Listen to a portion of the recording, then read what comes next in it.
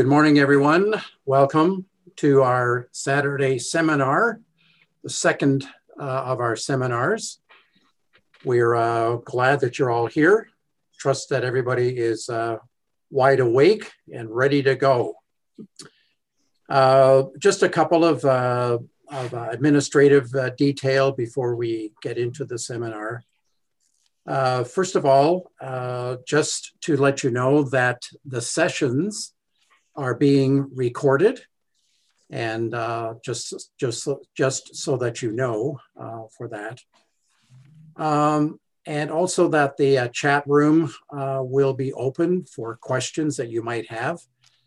And as time allows, we will have a question and answer time at the end of our session together. So we want to welcome you. There are about 45 plus individuals that have registered, and some may not all be here today, but we want to welcome you to our session. Just to remind you that we do have a service tomorrow morning at 10:30. We have about 150 people registered for the service. We are pretty well at capacity, although because of COVID, we certainly are not going to turn anybody away. We will make sure that you have a spot.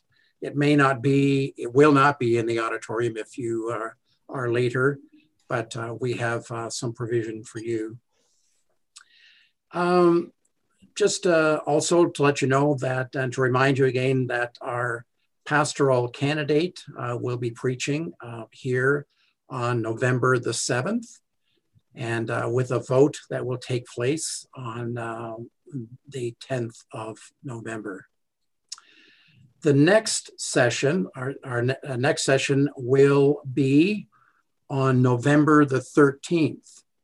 So there will be no session next Saturday, but we'll be back on the 13th.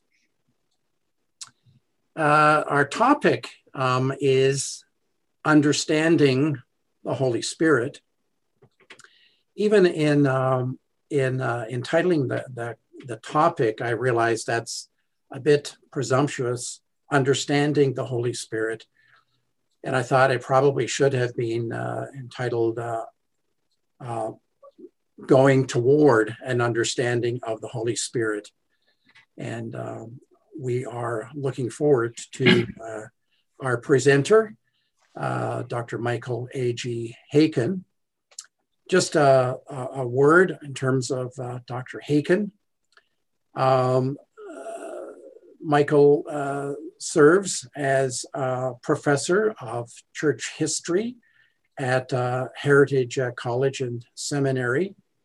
And he's been involved with the seminary, I believe, since its inception in around 1993. And before that, he was a professor of church history at Central Baptist Seminary in Toronto.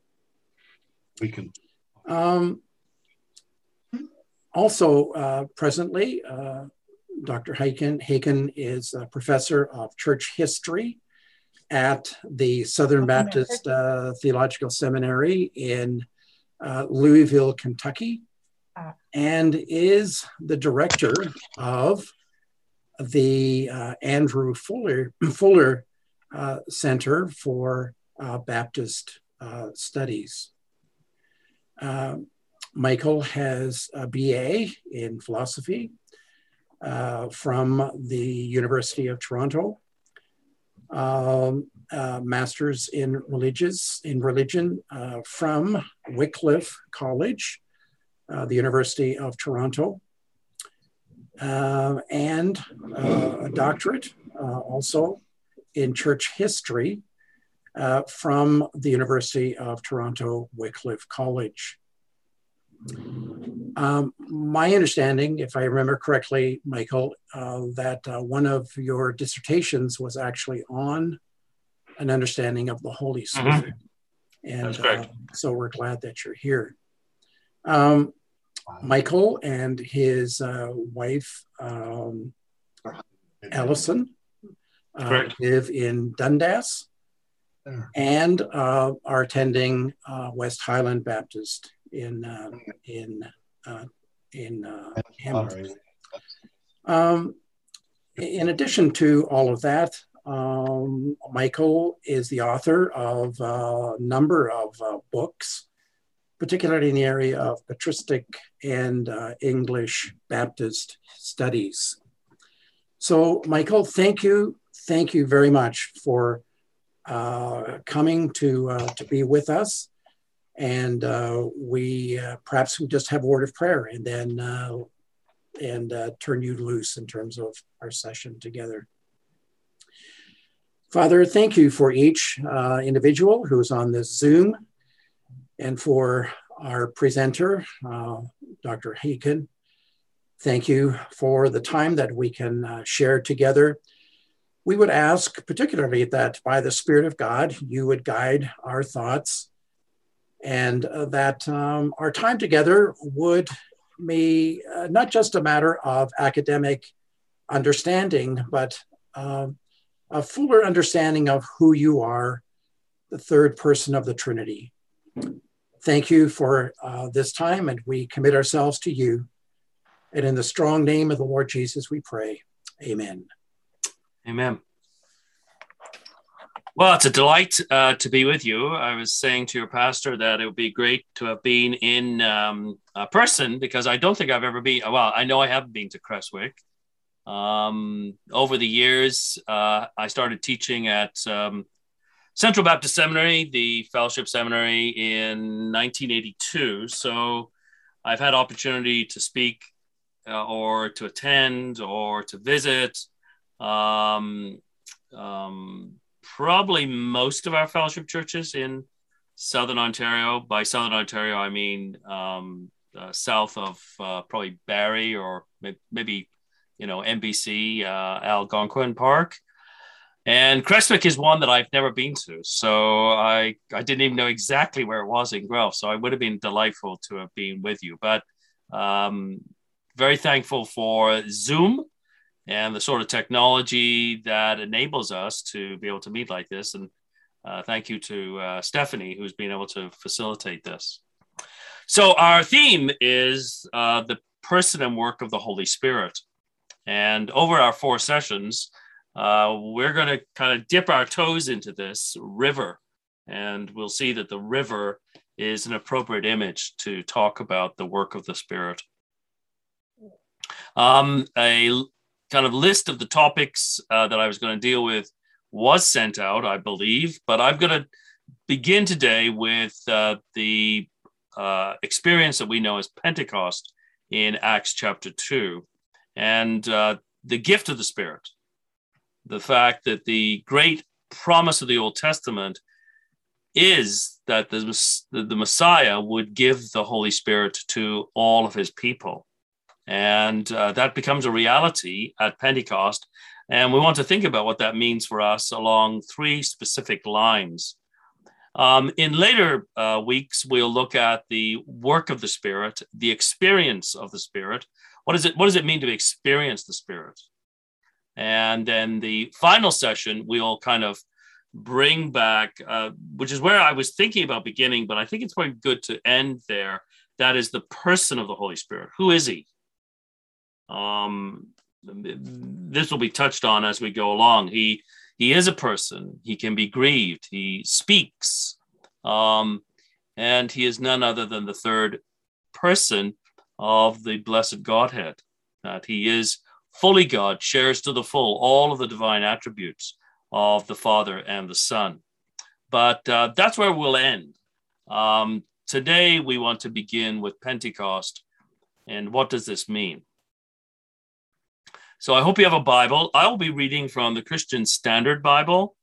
It's probably a version that's not that common in Canada, but in the United States, where I do teach, at Southern in Kentucky, I've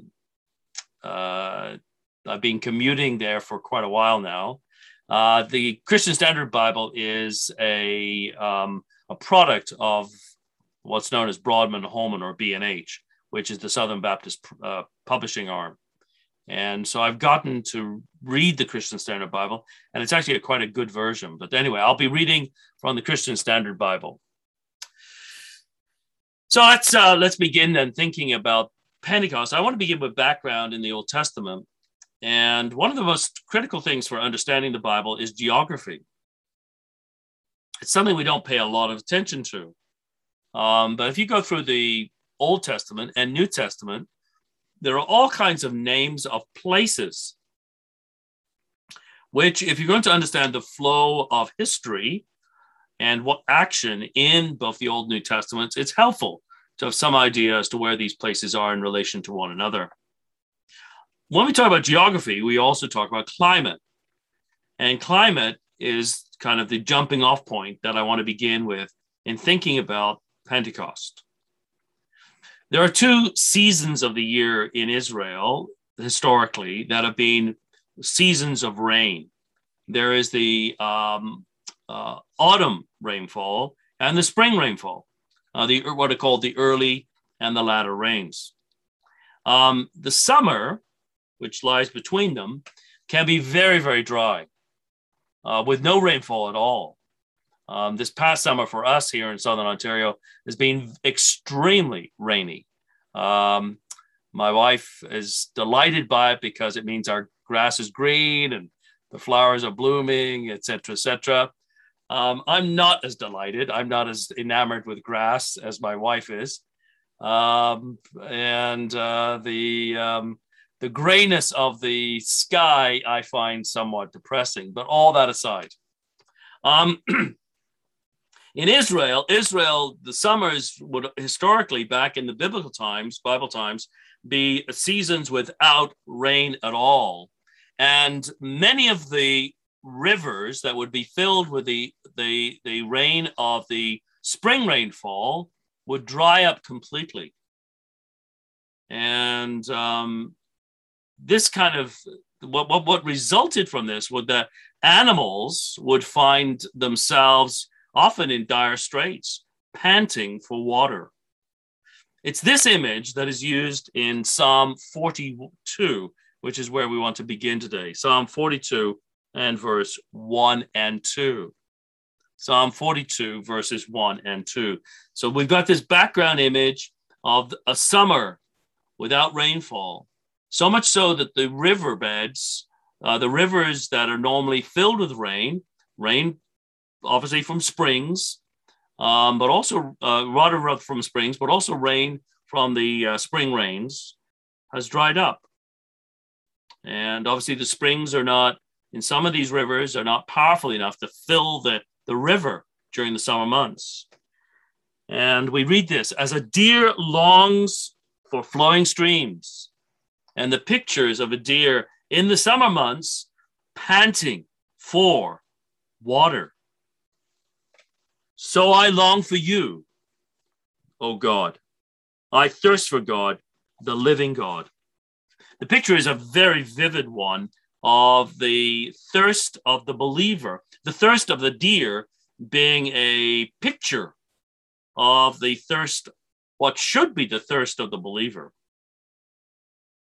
Given this kind of association of thirst for God with water, an animal's thirst for water, a human's thirst for water, that becomes a parable of the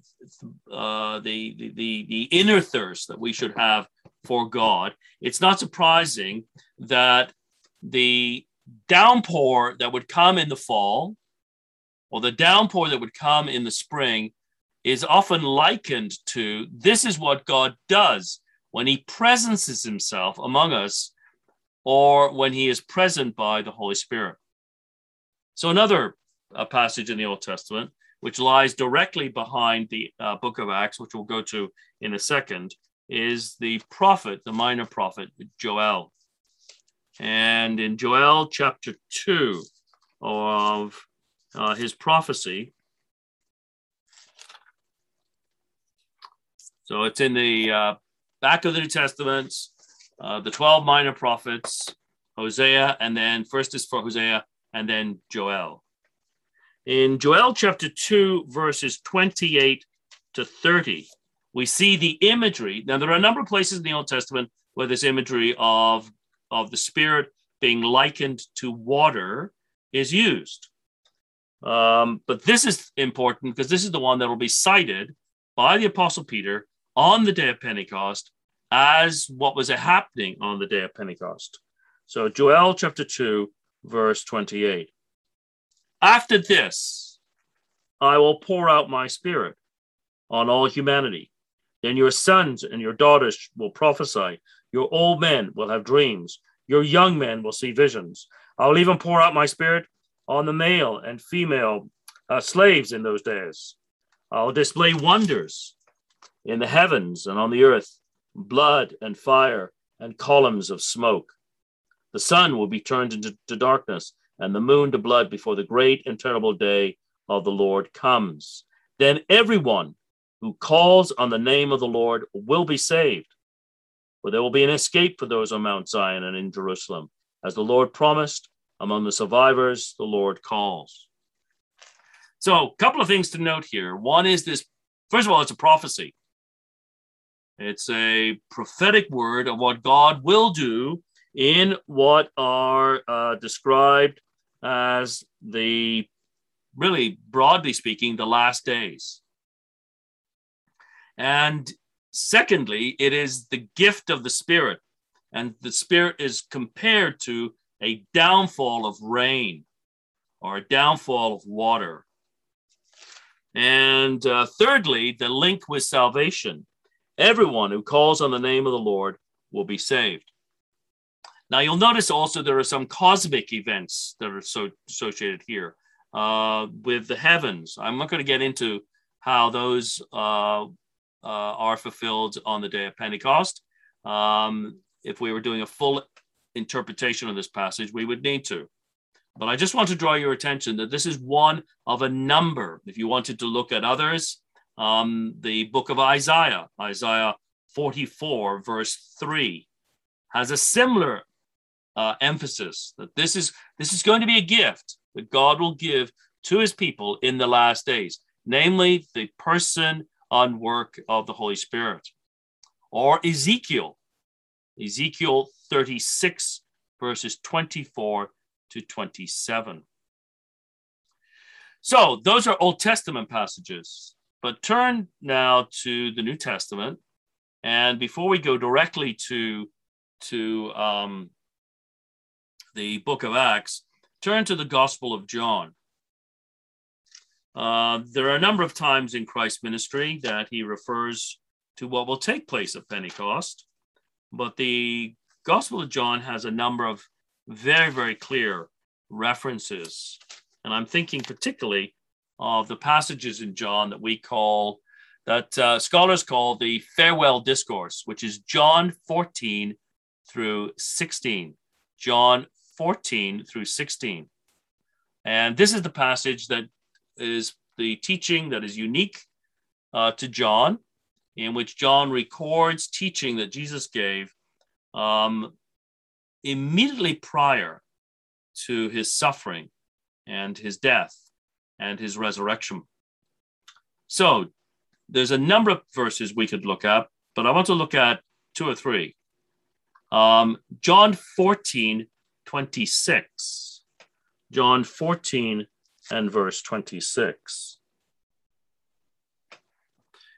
Jesus says in the verse immediately before this, John 14, 25, I have spoken these things to you while I remain with you. But the Counselor, the Holy Spirit, whom the Father will send in my name, will teach you all things and remind you of everything I have told you.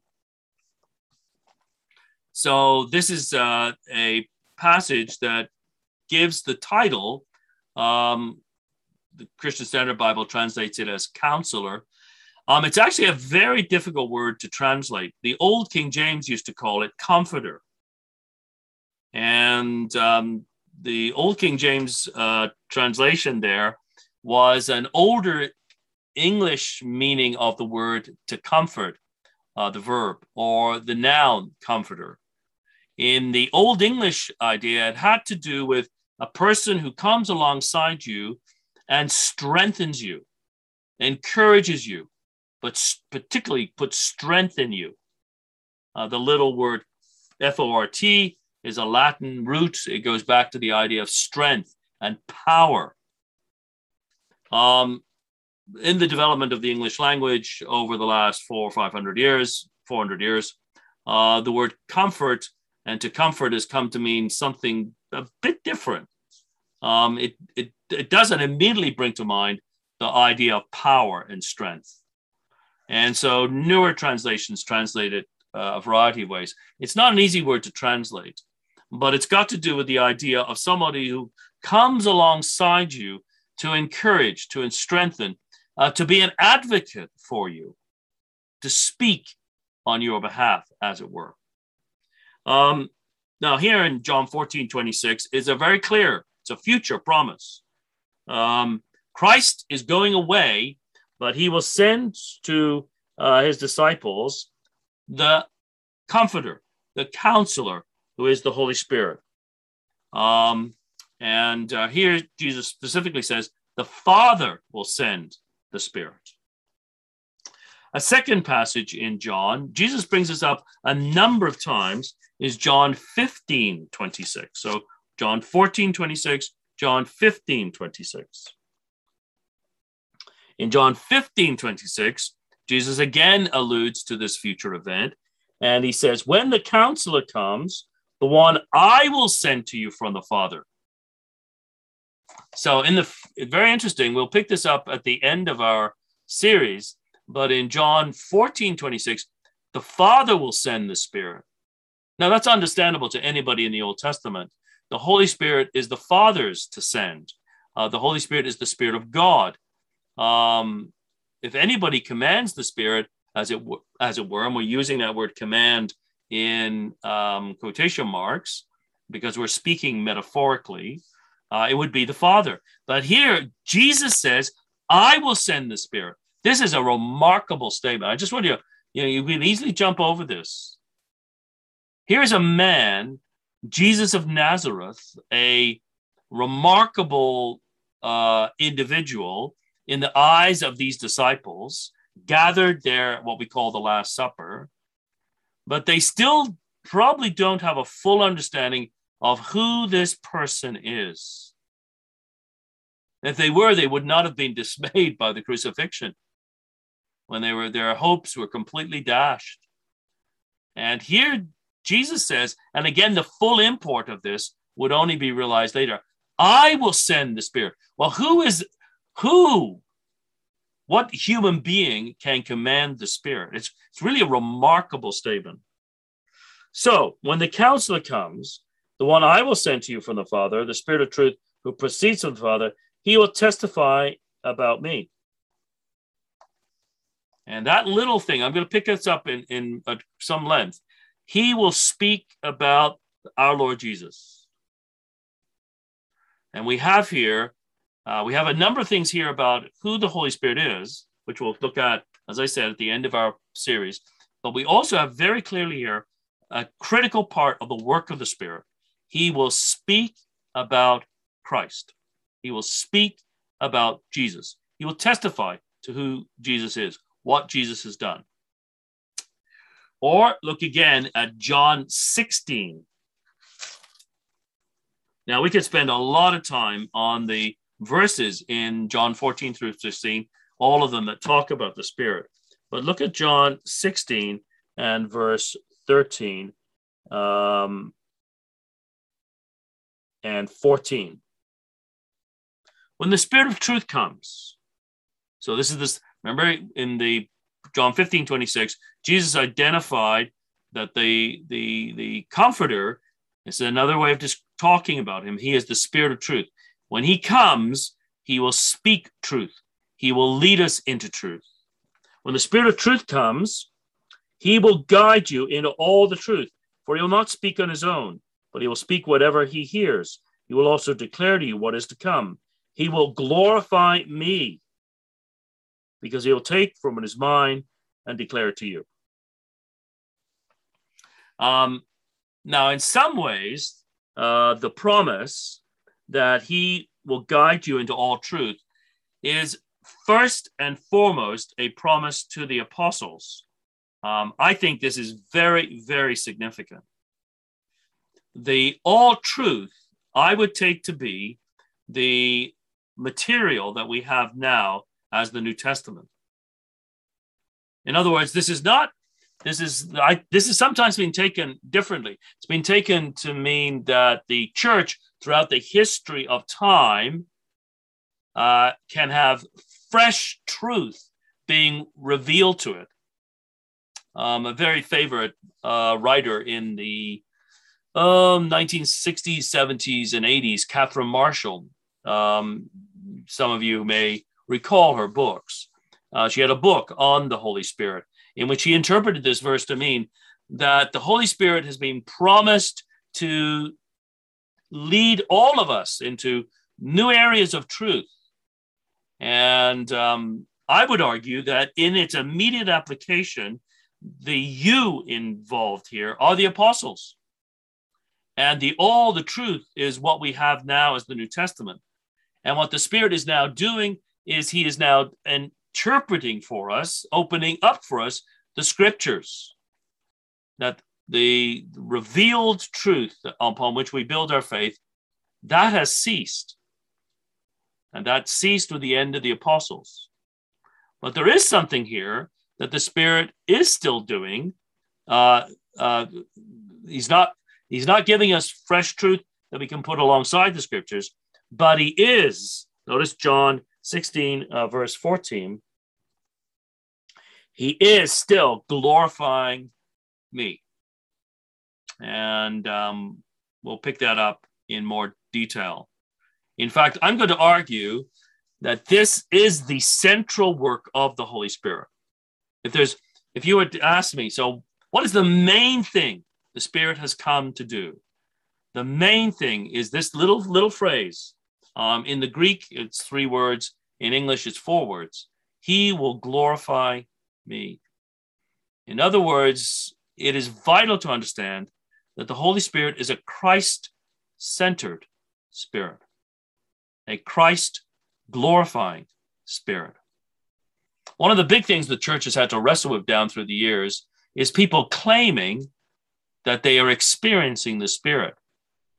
People claiming that the Spirit is at work in their midst. And how does the church decide whether or not that's genuine? The revivals, the great revivals of the 18th century, or the revival that we call the Reformation, which is a revival as well as a reformation of doctrine. But the Great Awakening with Jonathan Edwards and the Wesley brothers and George Whitefield, or the various revivals in the 19th century. One thinks of the 1858, 1859 revival that began in New York City and then leaped across the Atlantic to impact Belfast in Northern Ireland, and then impacted London, where Spurgeon had begun his ministry. Or more recent days, some of us remember, well, I remember it by hearsay, being told about it later, but 1970, the Saskatoon revival with Bill McLeod at Ebenezer Baptist Church and the Cetera twins. How do we determine if these are real? It could be simply an upsurge of emotion and enthusiasm. One thing I do remember very vividly is in the early 1990s, claims a revival for what is known as the Airport Vineyard.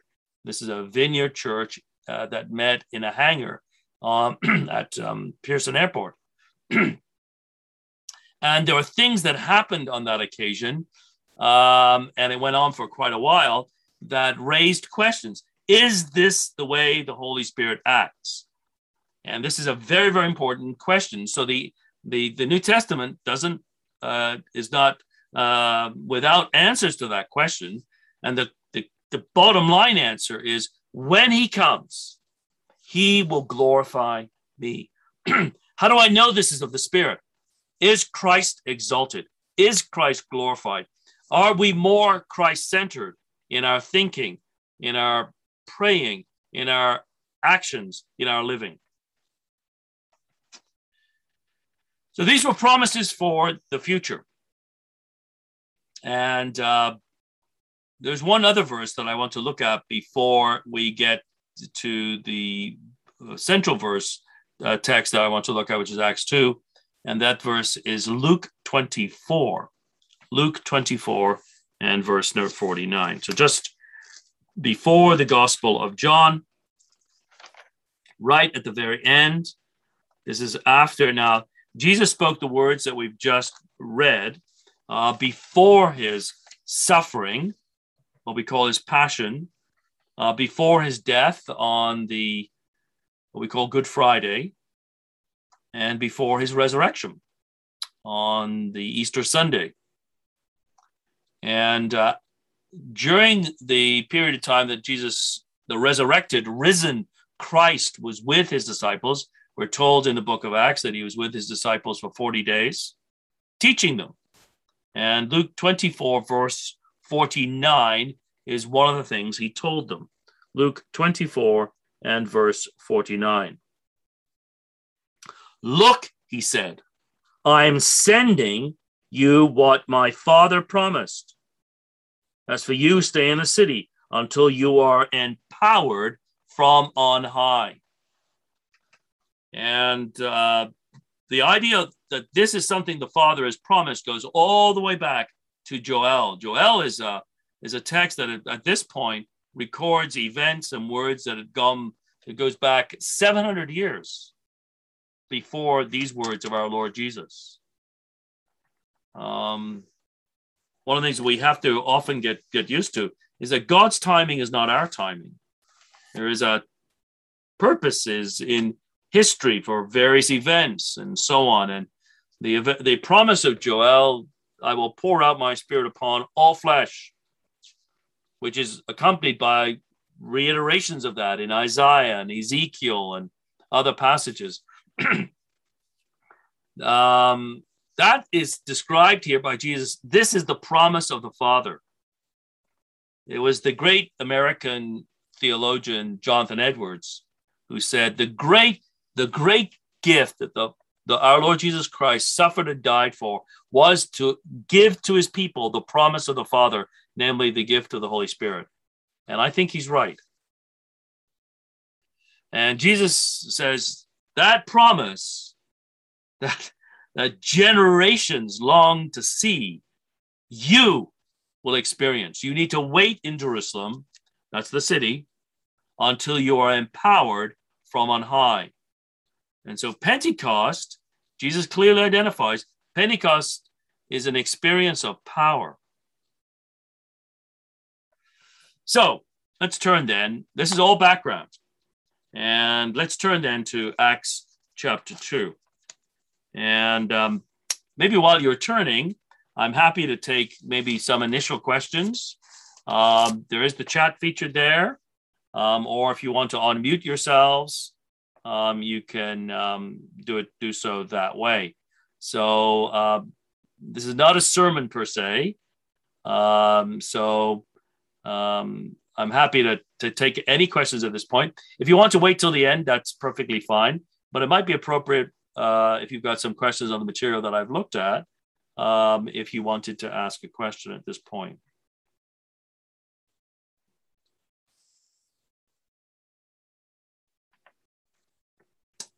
Okay, nope. Okay, as I said, at the end, we'll pick up questions again. So, Acts chapter 2. This is a very familiar chapter to you, I'm sure. And I'm going to read a good portion of it because we have the Joel passage quoted here, but we also have Peter's explanation of it, which brings out, it'll be three, your kind of classic sermon division. There are going to be three main points that I want to make. So, Acts chapter 2, let's begin at verse 1. When the day of Pentecost had arrived, they were all together in one place. Suddenly, a sound like that of a violent rushing wind came from heaven, and it filled the whole house where they were staying. They saw tongues like flames of fire that separated and rested on each one of them. Then they were all filled with the Holy Spirit and began to speak in different tongues as the scripture enabled them. Now there were Jews staying in Jerusalem, devout people from every nation and under heaven. When this sound occurred, a crowd came together and were confused because each one heard them speaking in his own language. They were astounded and amazed, saying, "Look, aren't all those who are speaking Galileans? How is it then that each one of us can hear them in our own native language? Parthians and Medes and Elamites, those who live in Mesopotamia and Judea and the Cappadocia, Pontus and Asia, Phrygia and Pamphylia, Egypt and the parts of Libya near Cyrene, visitors from Rome, both Jews and converts, Cretans and Arabs. We hear them declaring the magnificent acts of God in our own tongues." They were all astounded and perplexed, saying to one another, "What does this mean?" But some sneered and said, "They're drunk on new wine." Peter stood up with the 11, raised his voice, and proclaimed to them, "Fellow Jews, and all you residents of Jerusalem, let me explain this to you and pay attention to my words. For these people are not drunk, as you suppose, since it's only 9 a.m. On the contrary, this is what was spoken through the prophet Joel. And it will be in the last days, says God, that I will pour out my spirit on all people. Then your sons and your daughters will prophesy. Your young men will see visions, and your old men will dream dreams. I'll even pour out my spirit on my servants in those days, both men and women, and they will prophesy. I will display wonders in the heaven above and signs on the earth below, blood and fire and a cloud of smoke. The sun will be turned to darkness and the moon to blood before the great and glorious day of the Lord comes. Then everyone who calls on the name of the Lord will be saved. Fellow Israelites, listen to these words. This Jesus of Nazareth was a man attested to you by God with miracles, wonders, and signs that God did among you through him, just as you yourselves know. Though he was delivered up according to God's predetermined plan and foreknowledge, you used lawless men to nail him up to a cross and kill him. God raised him up, ending the pain of death, because it was not possible for him to be held by death. For David says of him, I saw the Lord ever before me. Because he is at my right hand, I will not be shaken. Therefore my heart is glad, and my tongue rejoices. Moreover, my flesh will rest in hope, because you will not abandon me in Hades, or allow your Holy One to see decay. You will reveal the paths of life to me. You will fill me with gladness in your presence. Brothers and sisters, I can confidently speak to you about the patriarch David. He is both dead and buried, and his tomb is with us to this day. Since he was a prophet, he knew that God had sworn an oath to him to send one of his descendants on his throne. Seeing what was to come, he spoke concerning the resurrection of the Messiah. He was not abandoned in Hades, and his flesh did not experience decay. God has raised this Jesus. We are all witnesses of this. Therefore, since he has been exalted to the right hand of God and has received from the Father the promised Holy Spirit, he has poured out what you both see and hear. For it was not David who ascended in the heavens, but he himself says, the Lord declared to my Lord, sit at my right hand until I make your enemies your footstool. Therefore, let all the house of Israel know with certainty that God has made this Jesus, whom you crucified, both Lord and Messiah. It's an absolutely tremendous text. It's bedrock to understanding the flow of history. It's the birthday of the church, as we describe it in a real sense. But it's also bedrock to understanding the Holy Spirit and the work of the Spirit. A passage like this often leads people to focus on what are the external signs of the presence of the Spirit, namely the tongues. The tongues is not a sign or an event that occurs every time there is an outpouring of the Spirit in the book of Acts. We don't have time to go through all of them, but if you look at them, there are about 4 or 5 similar events to the day of Pentecost, kind of repetitions of that day. And tongues is not there always. The idea that tongues is an event, the speaking in foreign languages. And by the way, it is foreign languages. It's not some sort of, as some charismatics will say today, angelic speech. It's foreign languages that these men could not have learned. That's very clear. This is not an indubitable sign of the Spirit. It occurs 3 times in the New Testament. Its presence in the history of the church is limited, but it's easy to focus on that event because of the past century, the rise of the Pentecostal movement, and the rise of the charismatic movement, and then what sometimes is called the third wave in the 1990s, the Vineyard. But the passage should lead us to focus on somewhat different things. There are 3 really kind of prominent things that come out that relate to the Holy Spirit. First of all, Pentecost reveals the great reason for the coming of the Spirit, and that is to bring glory to our Lord Jesus. We've already seen this in John 16, verse 14. Remember, I said this little phrase, he will glorify me. That is the heart of the new covenant ministry of the Holy Spirit. If you don't understand that, you don't understand what the Spirit is as God has given his Holy Spirit. The Lord Jesus has sent his Holy Spirit to do. He is to bring glory to Christ. Secondly, the experience of Pentecost means that the believer in the Lord Jesus Christ will be indwelt by the Spirit. And there's a big question here, which I'm not going to have time to fully answer, but it raises a huge question. Is this not the experience of the Old Testament saint? Were they not indwelt by the Spirit? And I've been thinking about this for many years, and my answer has changed in more recent years, probably in the last 10 years. Probably about 20 years ago, I would have said, of course, the Old Testament saint experienced the Holy Spirit in exactly the same way as the New Testament saint. But that doesn't seem to be exactly true from the scriptures themselves. We experience the Spirit as the Spirit of the Lord Jesus Christ, tying it back to the first reason for Pentecost. The Old Testament saint doesn't know about the Lord Jesus Christ. They don't have that name, Jesus. The term Christ is, as you know, a title. That means the anointed one, the Messiah.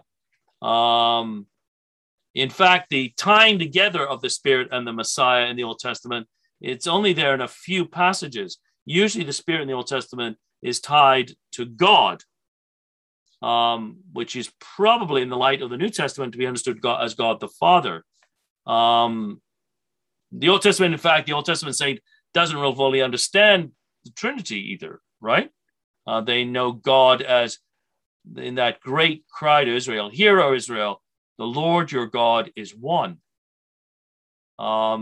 It's the New Testament that reveals that within the oneness of the Godhead, there are 3, the Son and the Spirit. Think of the baptismal formula of Matthew 28:19, that we are to baptize believers in the name of the Father and of the Son and of the Holy Spirit. And we'll talk a little bit more about that in the final session. The Pentecostal experience of the Spirit, and please try to remove from your mind, I actually used the adjective Pentecostal on a number of occasions. It's gotten me into trouble because people think, he's become a Pentecostal theologically. I'm using it the way Spurgeon would have used it before the rise of the Pentecostal movement, or the way John Wesley would have used it, or the way the great John Owen, who was a Puritan leader, would have used it. It means the experience of the believer in light of Pentecost. That Pentecostal experience, which entails the indwelling of the Spirit for all of God's people, is, I would argue, something that is not true of every Old Testament saint. In the Old Testament, God dwelt among his people in the temple. The temple was the dwelling place of God. That's why that vision in Ezekiel, I'm assuming you know that vision, where God is speaking judgment upon Judah, the southern kingdom. And Ezekiel has the vision of the Spirit of God leaving the temple. That is utterly, utterly horrifying. It means that God is leaving the land and the city where he said, I will place my name there. It is horrifying to a faithful, God-fearing Jew like Ezekiel, because this is the place where God was among his people. It was the physical temple. But in the New Testament, God now dwells in each of the believers as his temple, and the body of Christ is his temple. That's a very important point. So the second point that we're making then is the indwelling experience of the Spirit, which we're going to look at in more detail. In the next 2 weeks, we're going to think about the work of the Spirit and what does it mean to experience the Spirit. And I'm a big believer. I'm not Pentecostal, obviously. I'm a Baptist. I'm a big believer that the Christian should know that he is indwelt by the Spirit, or she is indwelt by the Spirit. You should know. When Paul asked the question of the Ephesians in Acts 19, do you know that the Spirit, have you received the Spirit? And they said, we don't know. Well, immediately Paul said, he knew immediately, these people aren't Christians. You should know the presence of the Spirit in your life. And we'll look at various ways in which I think the New Testament teaches that very clearly. But that's the second point. The indwelling of the Spirit is part of Pentecost. The third is power, empowerment. God's intention for ancient Israel was that Israel would be a witness to the nations, and the nations would come to Israel to learn about God. That's why you get the prophets always talking about, in the last days, men and women will come up to Jerusalem. In the new covenant, the church, beginning at Jerusalem, which the rabbi said is the center of the earth, beginning at Jerusalem, will take the gospel to the nations. So you've got this interesting kind of fulfillment of the Old Testament prophets by a reversal of direction. In the Old Testament, the nations will come to Israel to learn of God. In the new covenant, that is fulfilled by the church taking the gospel to the nations. And how are they going to do this? By the Spirit. The idea that we could evangelize with our programs and our plans, which are not in themselves wrong, and we need to strategize, but that we could do this by ourselves is folly. Zechariah 4, unless the Lord raise up a standard in the world by his Spirit, it'll not be by might nor by power, but by the Spirit. We labor in vain. And that's why the great need we have every week as the gospel is proclaimed is the Spirit. You as God's people, I as one of God's people, need to be praying as we join in worship that God, the Holy Spirit, will be there in power to enable the word to come home to us, to build up the people of God, to glorify Christ, to save sinners. And so that's the third thing of Pentecost, is empowerment. So Christ-oriented, Christ-centered, the indwelling of the Spirit, and then the empowerment of the Spirit. So you'll notice, now let me go look at the text in detail. You'll notice that when Peter, the event takes place, right? You have the coming of the Spirit, sounds like wind. The Greek word for spirit also means wind or breath. And so it's interesting, it's a play on words. Jesus does this in John chapter 3 when Nicodemus comes to him. When he says, Jesus tells Nicodemus, there's no way you can enter the kingdom unless you're born again. Well, how's this going to happen? I'm an old man. I have to go back into my mother's womb. The idea is just horrifying. I mean, what are you talking about? And he's talking about being born of the Spirit. And Jesus uses the illustration the wind blows where it wills, and you've got no idea where it's going and where it's coming from. And likewise with the Spirit. And it'd be very easy to look at that passage and think, oh yeah, okay, that's the ancient world. They had no idea about, where winds were coming from. We know today because, you listen to the newsmen, and we're experiencing a great Colorado low, or, the wind is coming out of the Arctic. And to be honest, the more I listen to weathermen today, you think they know what they're talking about. They have no idea what tomorrow will be like in terms of weather. It's amazing. I think weathermen knew better 25 years ago. Maybe that's the sign of my age, Things were always better in the past. I hope I'm not thinking that way. But anyway, Jesus' words are still very, very pertinent. You have no idea where the wind is coming from. So it is with the Spirit. And in the Greek, which is the original, it's a play on words, because the Greek word for spirit is pneuma. And the Greek word for wind is pneuma. So Jesus says, you've no idea where the pneuma is coming from, where it blows, where it will. So it is with the pneuma. And the first pneuma is the wind. The second is the Spirit. And so it's the imagery of, we began our time together with the imagery of water. And the second image is wind. And we see that in the book of Acts there. The wind rushes into the place, and these men are filled with the Spirit, and they speak in other languages. And then a crowd gathers and says, well, what's going on here? And some say, oh, yeah, we know what's going on. These guys are drunk. We got no idea what they're saying. It's complete gibberish to us. They're drunk. And Peter stands up as the spokesperson. What a change in this man who had denied our Lord, as Jesus predicted. But now is empowered, forgiven, restored, and stands up and proclaims the gospel. And we'll see how that plays out.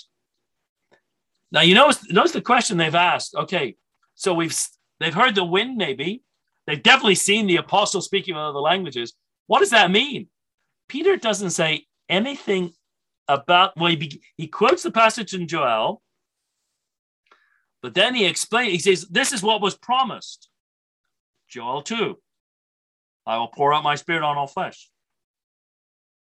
But then he immediately goes on to talk about Jesus. He doesn't say anything about the Spirit until right at the end, where he says, Jesus is now at the right hand of the Father. By the way, that's something we don't think about rarely. We think about the incarnation. We're coming up to that event, right? Christmas, Advent. We think about the crucifixion, the resurrection. But equally important is what theologians call the session of Christ. Christ is now seated at the right hand of the Father. And the Father has given into him all authority over heaven and earth, and authority to give the Spirit. But you'll notice that Peter doesn't immediately start talking about the Spirit. He immediately starts talking about Jesus.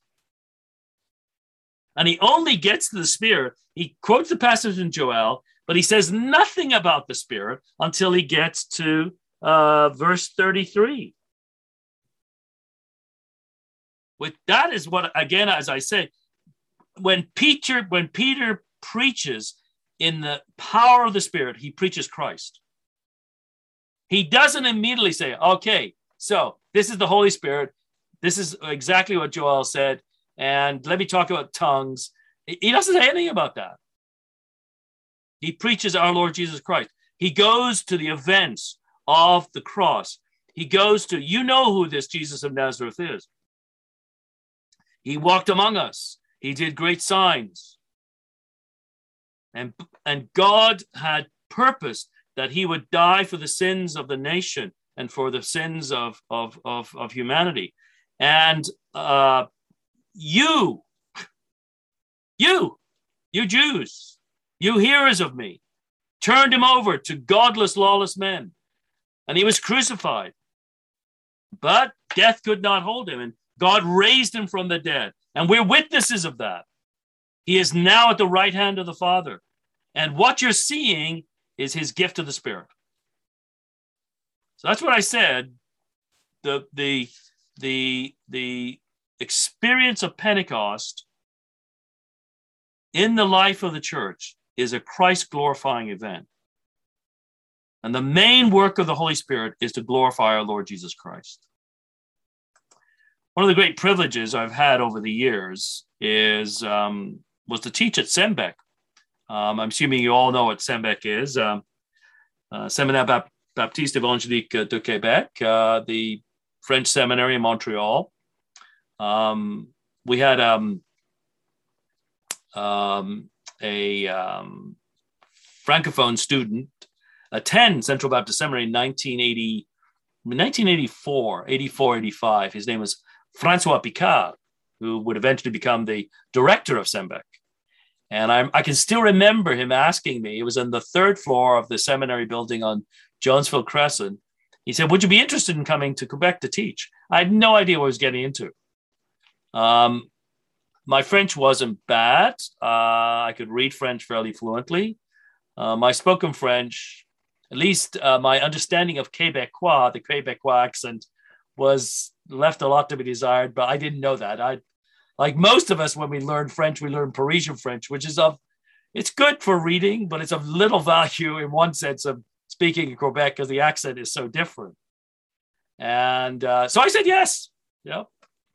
And so in 1985, the summer of 85, saw me go off to Montreal for 2 weeks.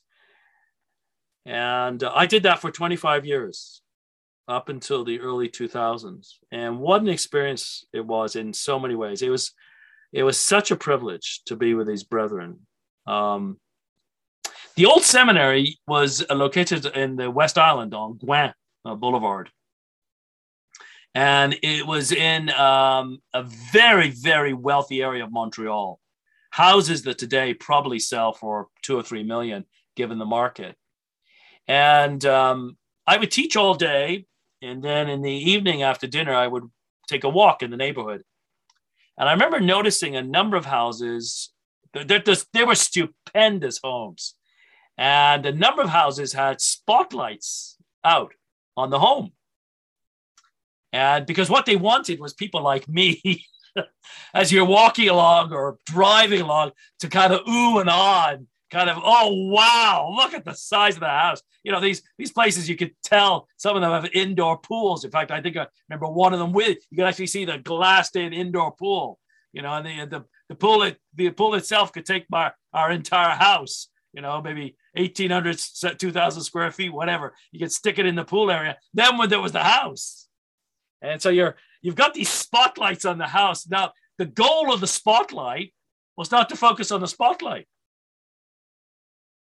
So I was walking along and I saw the spotlights. Wow, that's an interesting spotlight. Wonder where they bought that. You know, was it Canadian Tire or Home Hardware or the equivalents in Quebec? Or now, why did they put it at that angle? Right? You know, maybe the better angle would have been better. Or why couldn't they have gotten a red spotlight or a green spotlight? Why are they all white? Well, the purpose of the spotlight would be frustrated, right? The spotlight is not designed to focus on the spotlight. The spotlight is designed to focus on the house. You're not to look at the spotlight, you look at the house. That's our Lord Jesus' intention for the Spirit. The Spirit's ministry is to focus us on Christ. His ministry is a spotlight ministry. This does not mean it's inappropriate to talk about the Spirit. We must talk about the Spirit, the great promise of the Old Testament. But if our focus again and again and again is the Spirit and not the Lord Jesus, there's something wrong. The Spirit has come to glorify him. The Father's great delight is that his Son be glorified. That's how we know that a cult like Jehovah's Witnesses is false. It betrays the heart of the New Testament. let alone the fact that they argue that our salvation is accomplished by a creature. If Jesus be not God, we are not saved. Let alone that it fails to understand the central thrust of the New Testament, which is the glorification of our Lord Jesus Christ. This is the Father's great desire. This is why he sends the Spirit. This is the Spirit's great work. This is why, again, a religion like Islam is a false religion. They deny the glory. They rob the Lord Jesus of his glory. And that's very, very important. And some of our Pentecostal and charismatic brethren sometimes miss this. They get so focused on the Spirit, they forget he has come to glorify Christ. That's the first thing. The second thing, and I need to move along more quickly, is the whole idea of the indwelling of the Spirit. We'll see this in more detail next week, and so I don't need to spend as much time here as I did on the first point. Pentecost is a new event.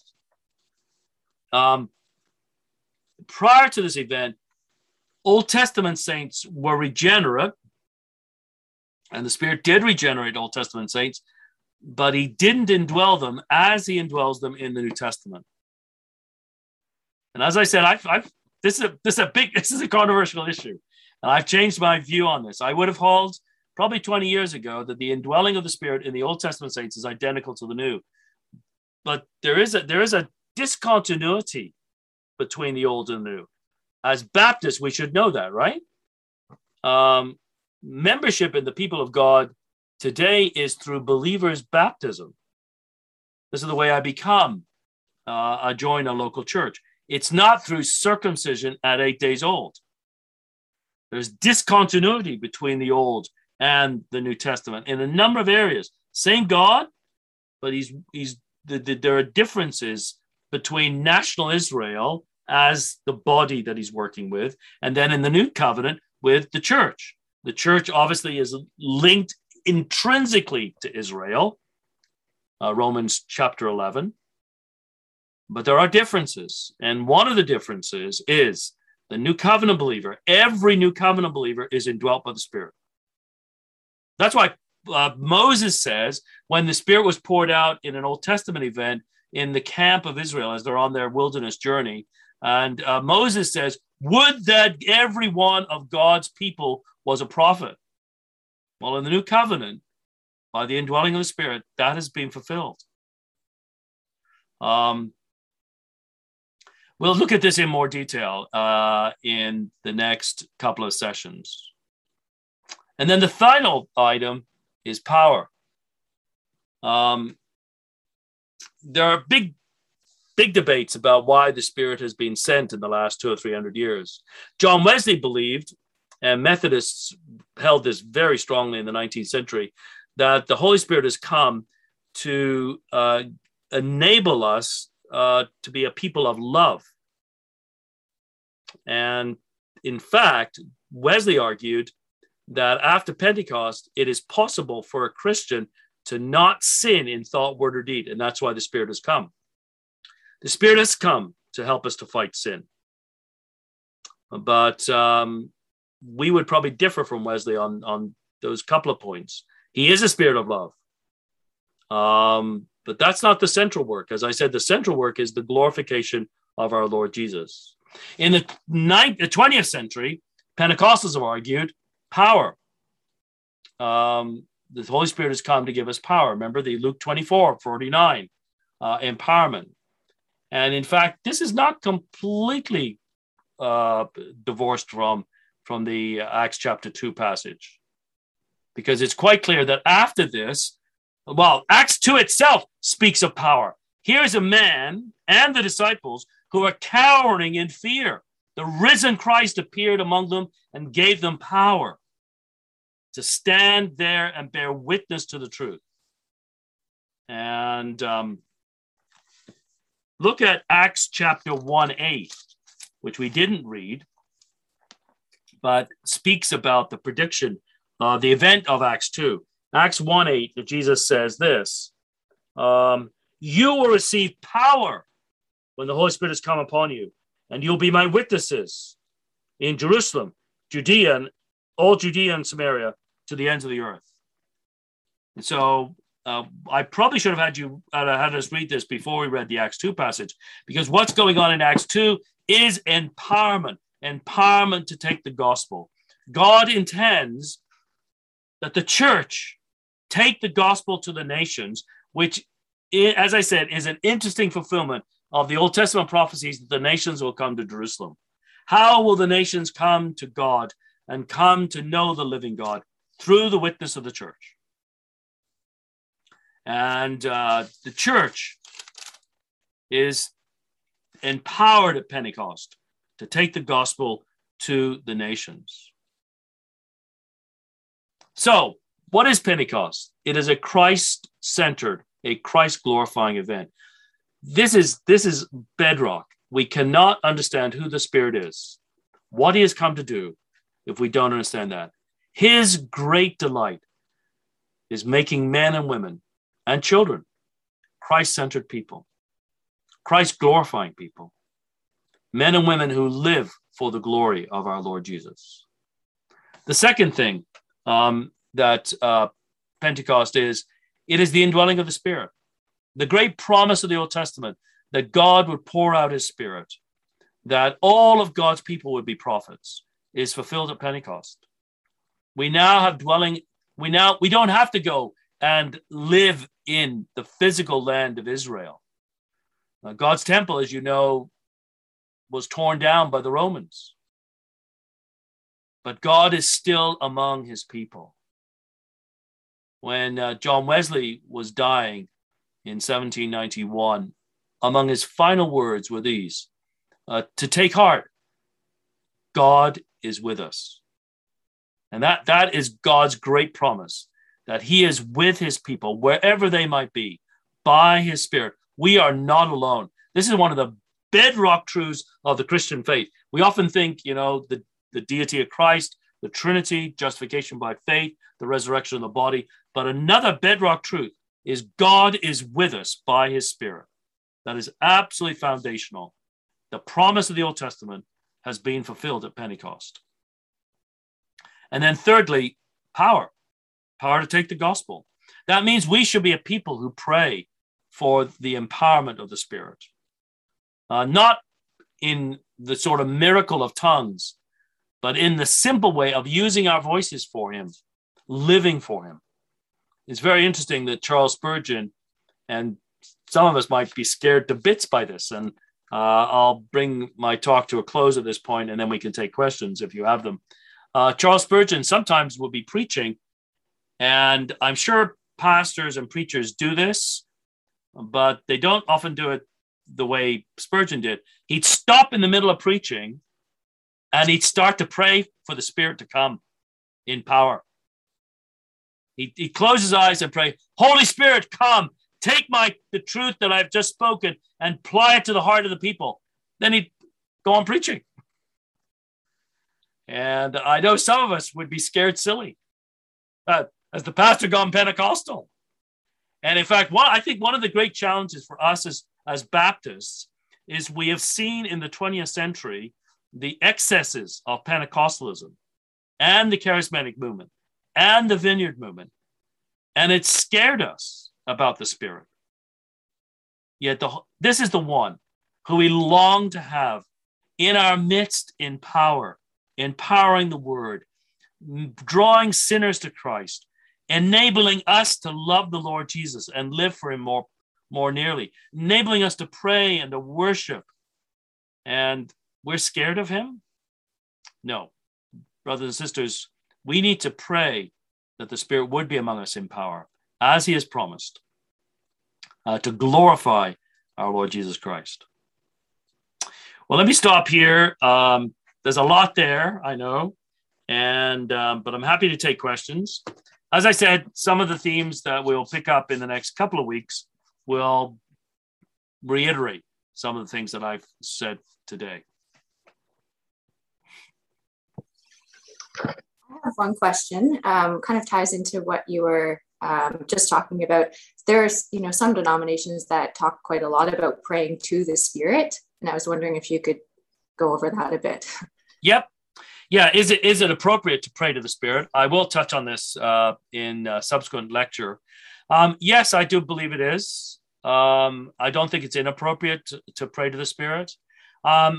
From the patterns of prayer that our Lord gives us and the New Testament gives us, that's not the normal way we pray. We normally follow the pattern that Jesus said, our Father. We normally pray to the Father. We have examples of prayer to Jesus in the New Testament. Paul, for instance, in 2 Corinthians 11, I besought the Lord to remove what he describes as a thorn in the flesh. And the Lord there is quite clearly the Lord Jesus. 1 Corinthians 1, verses 1 and 2, where Paul describes the church at Corinth. They are those who call upon the name of the Lord. That's the Lord Jesus. Usually when Paul uses the word Lord, 90% of the time he means Christ and not the Father. But there are a couple of places in the New Testament where you have prayer to the Holy Spirit. Well, first of all, the Holy Spirit is God. It's not inappropriate to pray to the Spirit as God. I remember one occasion, I'll turn you to the book of Revelation chapter 1. But before I do that, Revelation 1, verses 4 and 5. I remember my daughter, when she was 12, had appendicitis.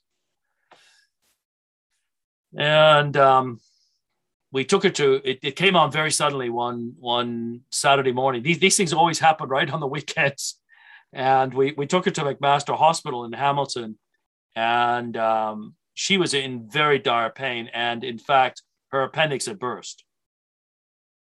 And I just remember going into a washroom and crying out to the Spirit of God, well, just simply, please help us.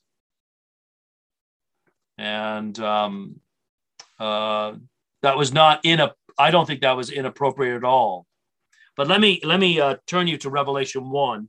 Revelation 1, 4 and 5 is a prayer. And John says this, John, to the 7 churches in Asia, grace and peace to you from him who is and who was and is to come, and from the 7 spirits before his throne, and from Jesus Christ, the faithful witness. It's Trinitarian. The one who is and who was and is to come is the Father. John is building here on Exodus 3, where God tells Moses, when you go to Israel and they ask who sent you, say, I am who I am. John's building on that. That's the Father. The Lord Jesus Christ is quite clearly here. And the 7 spirits are the Holy Spirit. Revelation's filled with number symbolisms, 666, 144,000, etc. And 7 is the number of perfection in the book of Revelation. And we have the 7 spirits are mentioned again in Revelation 4 and 5, and it's clearly the Holy Spirit. So John is praying, may God the Father and the Holy Spirit and the Lord Jesus Christ send you grace and peace. So it is not inappropriate to pray to the Spirit. It's not the norm, but it's not inappropriate. Somebody asked, I'm often fearful to exhort a sister or brother in Christ. However, if we discern that something is wrong or a false teaching of the Spirit, how might we address that in love? I find it easier when dealing with the written word. Yes. This is a challenge. Again, a lot depends upon the person we're talking to, how well we know them. And sometimes it is easier. I'm assuming that you see somebody committing something you think is wrong or teaching something is wrong. And rather than speaking to them directly, you write to them, I guess, maybe. Here, I can unmute myself. I have go ahead. So it's not always quiet. I thought I would write instead of try to silence the noise, but it is quiet right now. It's more in the sense of I had a friend years ago who was going to go to California to join a very charismatic church where they believed that the Spirit moved, things fell from the ceiling, all kinds of things like that. And there's things that I felt I could say, but this experiential kind of understanding of the Spirit, how it often is difficult to sway, right? Well, I've experienced it. Well, interesting. You did experience something. What? I'm not sure. And so it's kind of in those gray areas where there's this mysticism kind of attached to it, because I do agree with what you're talking about, that it is to glorify Jesus, that there is a very substantial task of the Holy Spirit, and it doesn't seem to be so mystical in my perspective. Yep. Number one, I think it's that is bedrock. You know, you have to ask I mean, if I was in this situation and I knew the person well enough that I could ask them, I would say, you know, to what degree do you think that our Lord Jesus Christ is being focused upon and glorified, and the work of Christ and the person of Christ exalted? Or is attention being paid to the phenomena? There are some phenomena, they are so bizarre that I think we can immediately, on the basis of the scriptures and the history of the church, rule them out. That no, God does not do this. I do not believe that God leads human beings to act like animals. So during the vineyard movement, there were people on the floor. I remember an event took place where there were two pastors on the floor pawing at each other like lion cubs. And somebody raised a question like, what's going on here? And the person at the front said, well, they're filled with the spirit of the Lion of Judah. That's why they're imitating lion cubs. We are human beings. And I don't believe that God violates our humanity by leading us to act like beasts and animals. And I think, and I'm not trying to denigrate animals here at all. So I think there are things that we can say, you know, we can rule them out, like without naming names, that there was one, he's still living, a famous, really left-wing charismatic evangelist. And they used to have meetings where there'd be gold dust falling from the ceiling. And he claimed this was Jesus' sign. He was on his white stallion on the golden streets of Jerusalem. And the stallion was kicking up his feet, eager to come, the second coming to take place. And the gold dust you were seeing in the room were the sign of that. And well, the whole thing was a hoax. It was just, there was no reality to it all. And it was manufactured. So there are things that we can say, no, this is not the Spirit. But I do think that we are, because of 100 years of Pentecostalism, more than that. Pentecostal movement was the first, 1906, and then the charismatic movement in the 60s, the vineyard in the 90s. As Baptists, I think sometimes we're afraid of the Holy Spirit.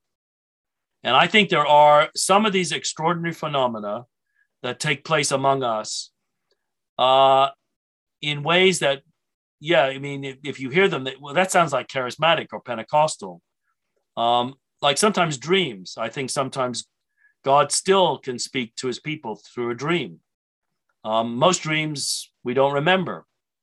But I remember being in a fellowship church in Snowdon, Montreal, English-speaking church.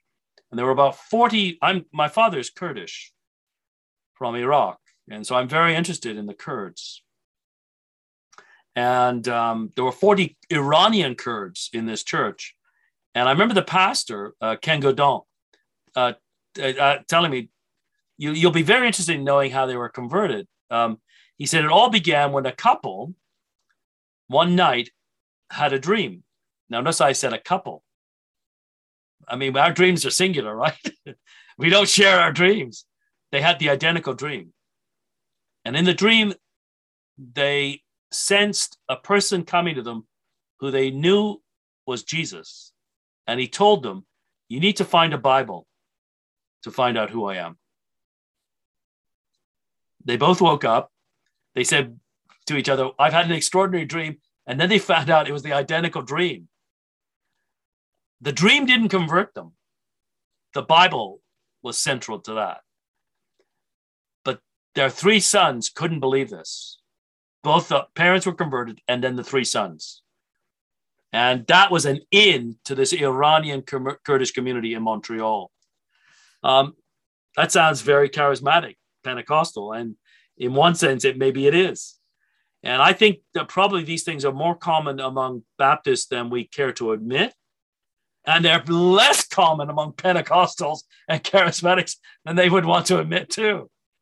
And so there are these phenomena that do take place. I think as Baptists, we are afraid of the Spirit. And because of the excesses and wrong teaching, there are some left-wing charismatics who even the charismatic movement, mainstream charismatic movement, disown, who are just way out there. People like Benny Hinn, Creflo Dollar, and I will name names because these guys are public. And I think to some degree, these people are teaching false teaching. And they're misrepresenting our Lord Jesus Christ and his word and the Holy Spirit, seriously misrepresenting them. And we see that. And I think it's kind of, we've had a knee-jerk reaction in which we do not talk about the Spirit. But our great need is the Spirit.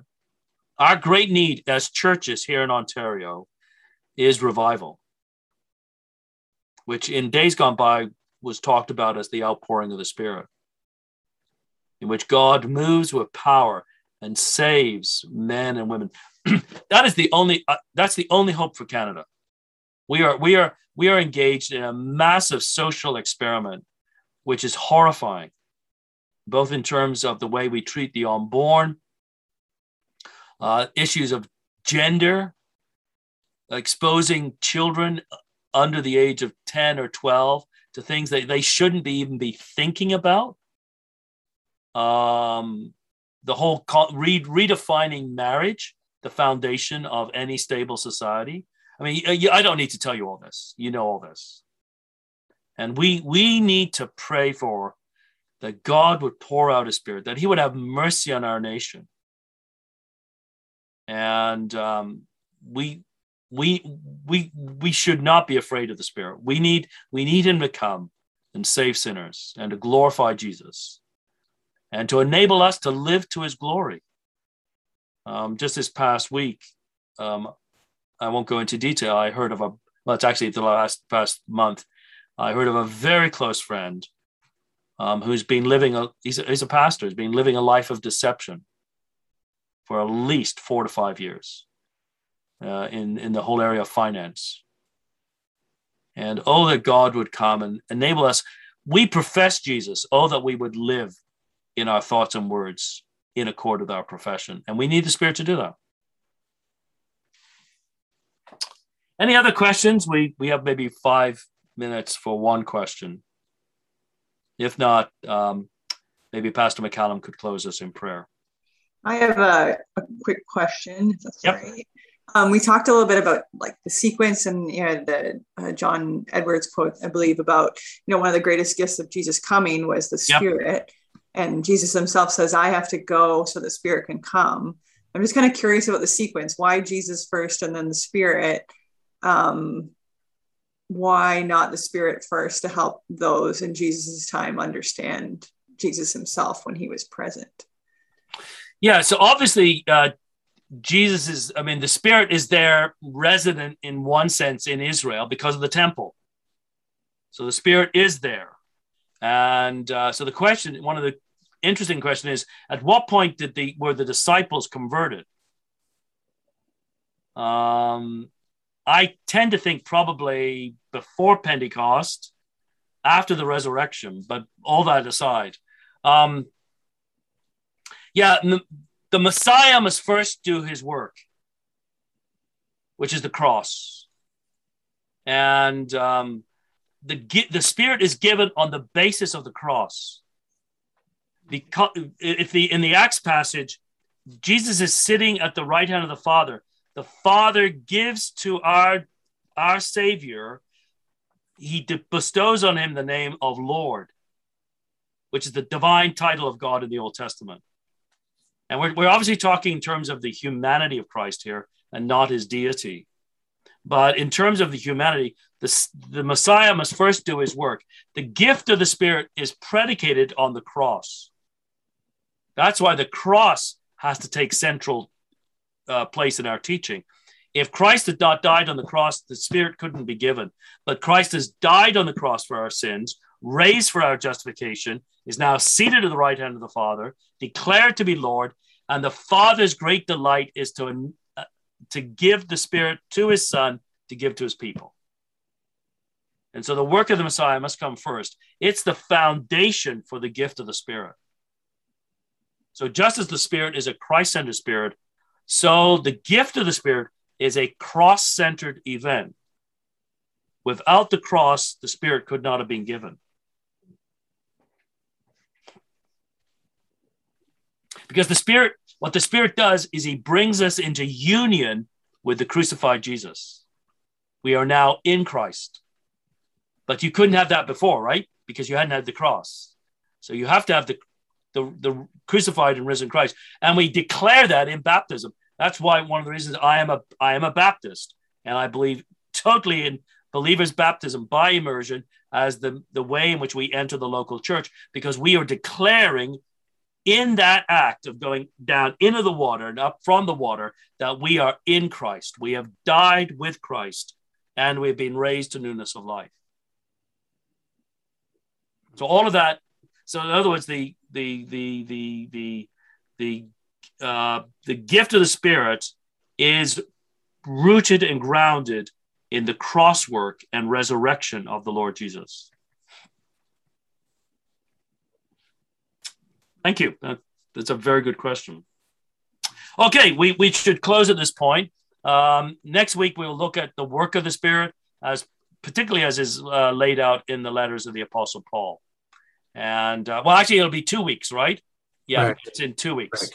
Yeah. And so, Pastor McCallum, if you maybe have something to say or if you'd like to close in prayer. But thank you very much for joining us. Thank you, Michael. That has been a great start to our discussion in terms of the Holy Spirit. Lots of stimulation there and thought. And thank you very much. My pleasure. Let's just pray, and I just pronounce a benediction on us as we go. May the grace of the Lord Jesus Christ and the love of God and the fellowship of the Holy Spirit be with you all. Amen. Thank you. We'll look forward to seeing you in 2 weeks. 2 weeks. God bless.